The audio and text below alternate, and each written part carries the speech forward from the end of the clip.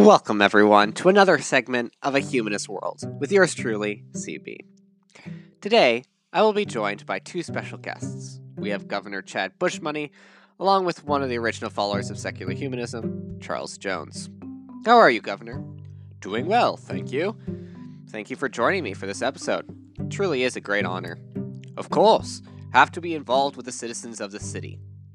Well, if you don't mind, I'm just going to ask a couple of questions and see how it goes. Sounds good to me. All right. For my first question, what does it feel like to be a god? I'm not sure I follow. Well, I mean, once positive law was enacted, the state became gods, with most people at their mercy. Well, I wouldn't say that, but sure. I guess it is more fitting to say that we are no longer stressed by chaos, that we have a structure. Sure, you could say that. Or you could say that the corruption involved in having this much power causes more chaos than previously known. I don't think you know to whom you're talking. As a matter of fact, I do. One of the previous governors of secular humanism. Excuse me, previous?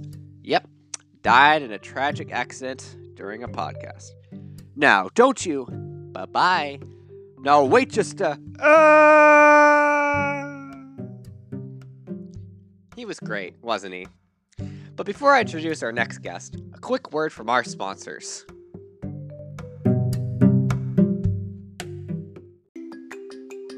Today's podcast was sponsored by Calvinite, the fuel of the future.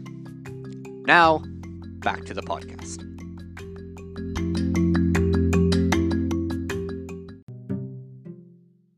Now for our next guest, Charles Jones. How are you, Charles? Fine, thank you. Sorry about that. He was just so annoying, am I right? Yeah. Can I go now? Sure. Just a couple of questions. Okay. First, did you expect all this destruction when you joined the secular humanist movement? Not really. Kind of just thought that with the state completely in control, that there would be more order, that people would no longer have to worry about crime. And do you still believe that? No, now I can see what's going on. I see that corruption far outweighs the goal of any man. That with the power given, people are only at the mercy of a power-driven society. I see.